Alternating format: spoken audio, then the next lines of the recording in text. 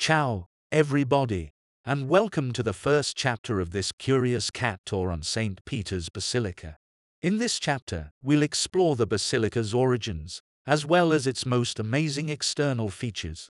From the facades to the obelisk, from the fountains to the dome, you can be sure that we have everything covered.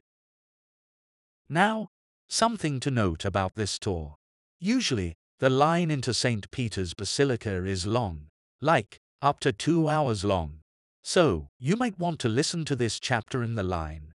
The downside of this is that you won't be able to examine the fountains or the optical illusion while waiting in the queue, but you can go have a closer look after you finish inside St. Peter's. Of course, if the line isn't bad, you don't have to rush. I'm just bringing this option to your attention, as listening to this chapter while you wait might be a nice way to pass the time. As always, thank you for listening to Curious Cat, and remember to check out all of our tours on curiouscattours.com. Our full tour of St. Peter's Basilica is available on our website and tour marketplaces like getyourguide.com. Links are in the show notes. If you enjoy this tour, please leave us a review. So, let's begin. Before we unpack St. Peter's Square, let's just make sure we know why we are here in the first place. After all, you may be wondering why this monumental basilica stands right here. Legend has it that this is the burial site of St. Peter, one of Jesus Christ's apostles. It is said that Peter was crucified in the nearby Circus of Nero and later interred here. The first church on this site was commissioned by Emperor Constantine in the 4th century. But what you see today is a Renaissance masterpiece. Now, Roman Catholic tradition holds that Jesus established St. Peter as the first pope. Jesus also gave him the keys of the kingdom of heaven. This is why he is often depicted at the gates of heaven in art and popular culture. So, St. Peter's Basilica isn't just a church. It's the mother church of Catholicism. It's not merely a place of worship. It's a symbol of the unifying force of a whole faith. This is the burial site of the first pope, and thus, it's the epicenter of the Catholic faith. This is the reason why St. Peter's is the largest church in the world. So, as you stand here, know that you are part of a story that stretches back 2 millennia. First stop, St. Peter's Square, or should I say, St. Peter's Oval. Designed by Bernini between 1656 and 1667, this magnificent space was conceived as the maternal arms of Mother Church to embrace its visitors. So, as you line up to enter the basilica, take comfort by the fact that you're getting a giant hug while doing so. Interestingly, before this jaw-dropping square was built, this area was part of the Borgo, a sparsely populated district that had some buildings and a modest vineyard. Unfortunately, when the planning for the square began, they had to knock down a part of the Borgo area. So, while Jesus turned water into wine, humans turned wine into the world's most iconic spiritual welcome mat. Now, let's talk about that towering obelisk in the center.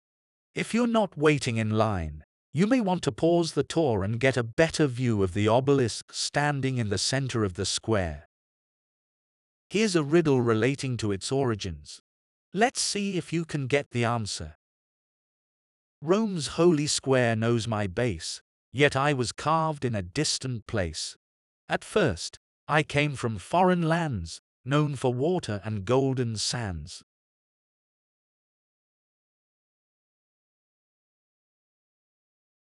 If you guessed Egypt, you're on the money. This monolithic star of our show is one of 13 ancient obelisks scattered around Rome. It was brought from Egypt to Rome in 2037 AD, specifically from Heliopolis, the ancient city dedicated to the sun god Ra. It's a 4,000-year-old relic, so give it the respect it deserves. The obelisk was moved to its current spot in 1586 under Pope Sixtus V. Before that, it had a rather dark backdrop, It was originally erected in Nero's circus, a place infamous for chariot races and, sadly, the persecution of Christians, including Saint Peter himself. And get this, like so much of ancient Egypt, we don't actually know which pharaoh commissioned it. It's like the Mona Lisa of obelisks, mysterious and intriguing. Oh, and while we're on the topic of mysteries, there's a metal ball on top of the obelisk that was once believed to contain the ashes of Julius Caesar, although that theory was later debunked. Let's shift focus to the elegant arms extending from the basilica. Bernini's colonnades. Built primarily from travertine stone, this is the same material used for the Colosseum. These columns reach up to 13 meters high, or 43 feet. Designed as a quadruple colonnade forming an elliptical shape, there are 284 columns in total, plus another 88 pilasters. Pilasters are the flat, rectangular columns generally attached to a wall. Interestingly, you're not just looking at beautiful architecture, you're also looking at an optical illusion. From one specific point on the square, if you look at the columns, you'll see that they perfectly align behind one another, making it look as if it's just one single column. Bernini designed this to signify the unity of the church. Ingenious, isn't it? This point is towards the center of the square and can be found by a white disc on the ground. I've placed its location on a map in the tour notes for this chapter. Speaking of optics, have you ever been to St. Mark's Square in Venice? Its open design stands in contrast to Bernini's more embracing, encompassing colonnades. While St. Mark's speaks of freedom and openness, St. Peter's Square is all about unity and inclusion. Quite architecturally conversational, isn't it? We'll now talk about the amazing fountains, the unsung heroes of St. Peter's Square. If you're not waiting in line, you may want to pause the tour and get a better view of one of the fountains. We'll start with the fountain on the right, but as these are short summaries, feel free to check out the fountains at any time that suits you best. To the right stands Carlo Maderno's fountain, completed in 1614. On the opposite side, mirroring it, is Bernini's fountain, added in 1675. You might wonder, why are they mirroring each other?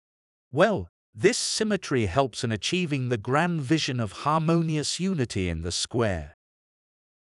Maderno's fountain features a large lower stone bowl with a high cap, symbolic of the water of life gushing forth. Bernini took this symbolism a step further. His fountain includes 4 mini fountains at its base, each representing a major river of the continents known at that time.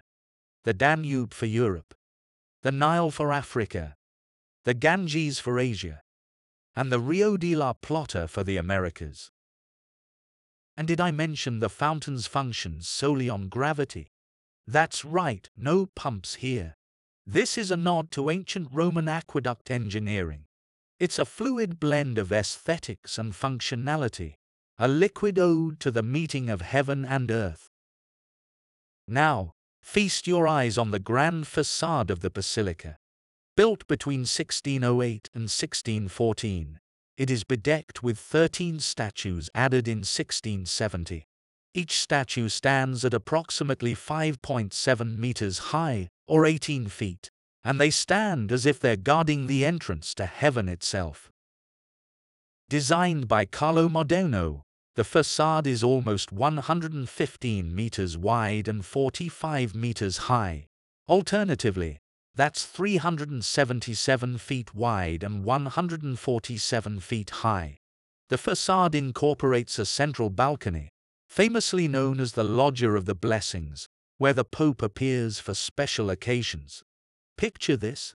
On Christmas and Easter, this is where thousands look up to receive the papal blessing. It's like the spiritual Oscars, but the blessings are the ultimate awards. Finally, the dome, Michelangelo's lasting legacy. Though completed in 1590, Michelangelo, its primary architect, didn't live to see it. Unlike other domes, Like the Florence cathedrals, St. Peter's Dome has a double shell, providing thermal insulation and structural integrity. It rises about 136 meters, or 446 feet, from the ground all the way to the tip of the cross. And, if you're up for a challenge, you can climb 551 steps to get to the top for a panoramic view of Rome. Inside the dome, it's inscribed with the words, Tu es Petrus. Translated, it means, you are Peter, paying tribute to the Apostle Peter, the rock upon which the church was built. Well, that was quite the expedition, and we've only covered the outside. So, take a deep breath and capture that last panoramic view with your eyes or phones, because up next, we're plunging into the heart of this celestial marvel. We'll see you inside. Thank you for listening to this curious cat tour. Our journey through this architectural marvel is far from over. In Chapter 2, we will step across the threshold through the holy doors, doors that come with a history and religious significance that transcends time.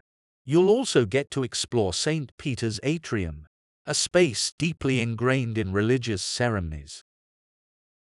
Chapter 3 will be a deep dive into the sanctuary itself. From the expansive nave and central aisle that pave the leading path to the papal altar, to Bernini's astonishing baldacchino, we'll explore it all.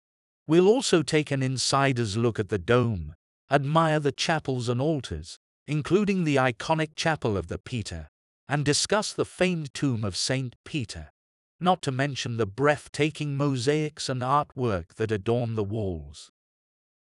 Chapter 4 will lead us underground to the Vatican grottos. Beyond the serenity of this final resting place for popes, we'll explore its archaeological significance and its unbreakable bond with St. Peter himself. Finally, in Chapter 5, we'll ascend, literally. We'll guide you on how to climb the dome, offering you two options, stairs or elevator. No matter your choice, the panoramic views of Rome and unique perspectives of the Basilica from the top are absolutely unparalleled. If you haven't yet secured your full tour, visit CuriousCatTours.com. Use the coupon code PETER for a 10% discount. You can also purchase the tour on GetYourGuide.com. Links are in the show notes, or just filter for tours that are less than €10 and look for the Curious Cat logo. You'll be given a private podcast link so you can download the complete tour to multiple devices, allowing you and your companions to explore this masterpiece at your own pace. Unlike traditional audio tours, you only need to purchase one Curious Cat tour which can be shared between everyone, so you get maximum enjoyment for a fraction of the price.